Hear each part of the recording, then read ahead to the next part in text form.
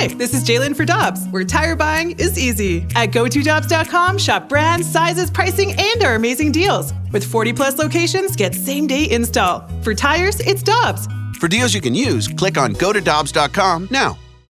When you need mealtime inspiration, it's worth shopping Kroger, where you'll find over 30,000 mouth-watering choices that excite your inner foodie. And no matter what tasty choice you make, you'll enjoy our everyday low prices, plus extra ways to save, like digital coupons worth over $600 each week. You can also save up to $1 off per gallon at the pump with fuel points. More savings and more inspiring flavors make shopping Kroger worth it every time. Kroger, fresh for everyone. Fuel restrictions apply. Jeremy Rutherford joining us right now. He's our Blues insider with The Athletic. You can follow him on Twitter at JP Rutherford. JR, are you shocked? Shocked that the Blues didn't get the first or second pick in the lottery? Shocked. I'm more shocked that Chicago got it. No, I'm not. Right. How rigged is the NHL draft lottery? It's completely rigged. Yeah, cut this soundbite. It's completely rigged. This thing, gosh, no. I had three colleagues, sports writers, in the room when they did the drawing there with Gary Bettman, and all three of them swear by it. Obviously it was done in advance before the TV show, so you got to believe what you see with your own eyeballs, I guess. They were paid. Your colleagues were paid. Some were saying that some of the balls are frozen. It makes them heavier and drops them to the bottom, JR. We disagree. We totally disagree with that. It just doesn't make sense. Yeah.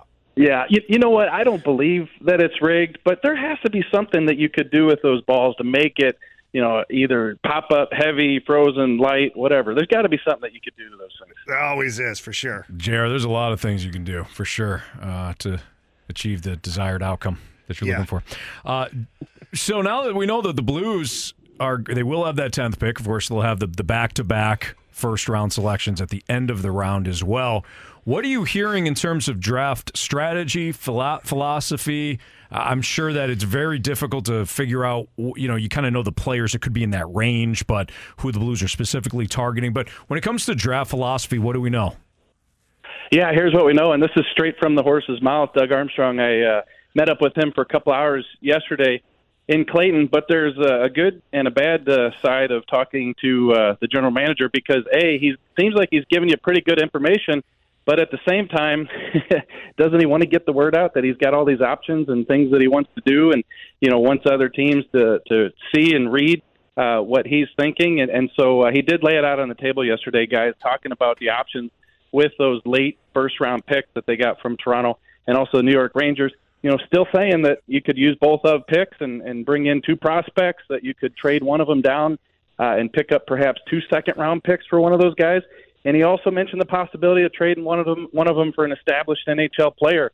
And I said, have you identified those guys? Are there guys out there that you think could come in like a Kapanen, like a Verena, and help this team? And he said yes, but he did want to give those other teams 10 or 14 days to decompress after their season ended. And so he said he's going to wait just a little bit longer before he reaches out to make those phone calls and see if those guys are available.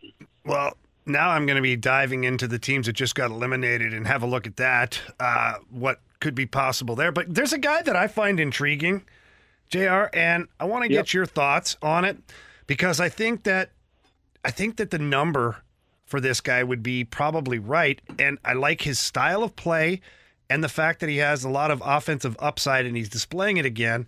But what do you think of Max Domi? Max Domi. First of all, Riv, I got to give it to you. You use all the pronouns he and his, and now you're going to put me on the spot and then throw the name out there at the last second. That's right, buddy. Come by. Can't you just say Max Domi at the beginning of the question? No, I want organic, in the moment answers, JR. Yeah, I like it. I like it. And hey, Dallas liked them too enough to that last game that Chicago played against Max Domi late in the season. That's what caught the Stars' eyes, and they really liked the way he played.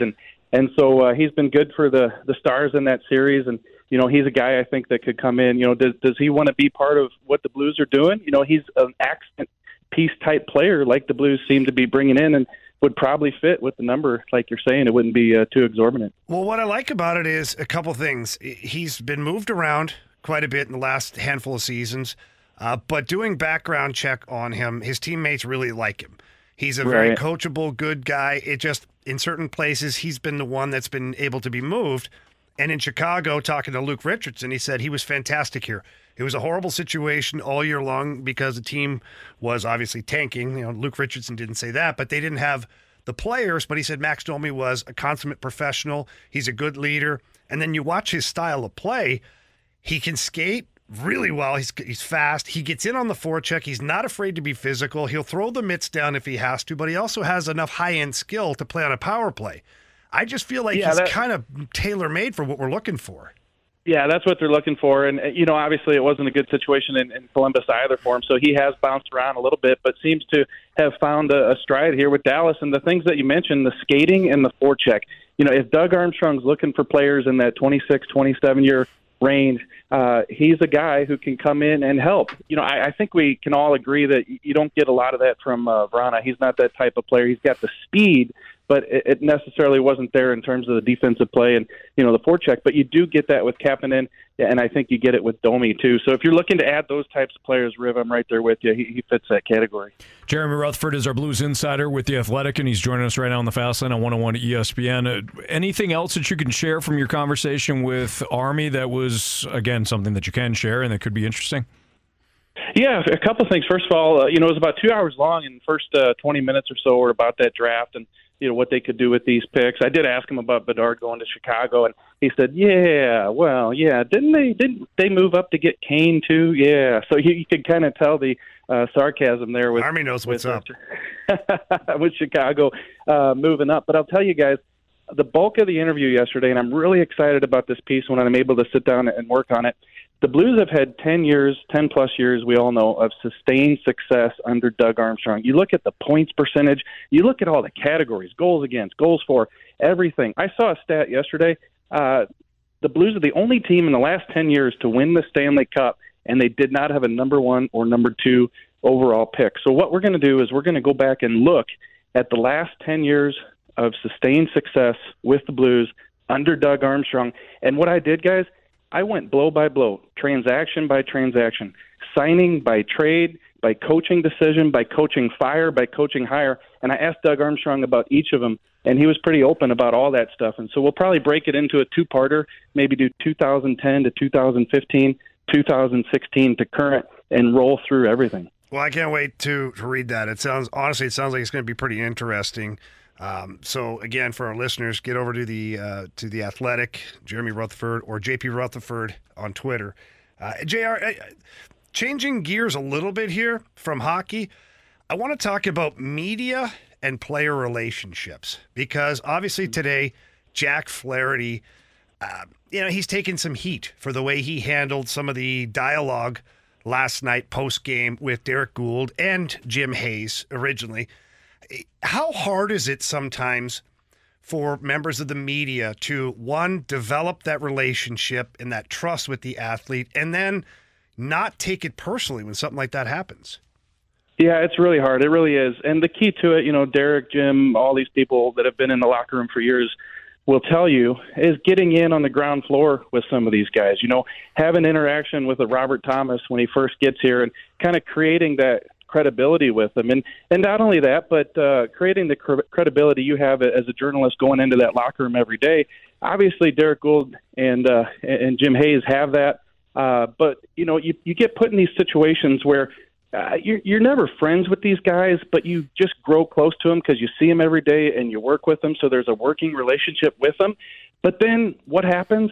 Maybe there's some bad play. How many times this year, were we talking about Jordan Binnington or Jordan Kyrou, and I needed to come on the air and tell you guys what I thought was the truth, and then the next day walk up to his locker and try to have a conversation with him. So I think what you have to do is have a working relationship where they know that you got to be honest, you've got a job to do, you're going to come ask tough questions, and you have to, as the athlete, I think, Riv, is engage in the conversation. You can't have a situation like Flaherty where you're blowing it off and it looks like it looks. I think these guys are just coming in and doing their job. So, whenever you cross athletes like this, I just kind of shake my head that, they need to open up and realize that this is part of the job, and that's not how you treat these guys. Yeah, okay, so let's stick with that for a second.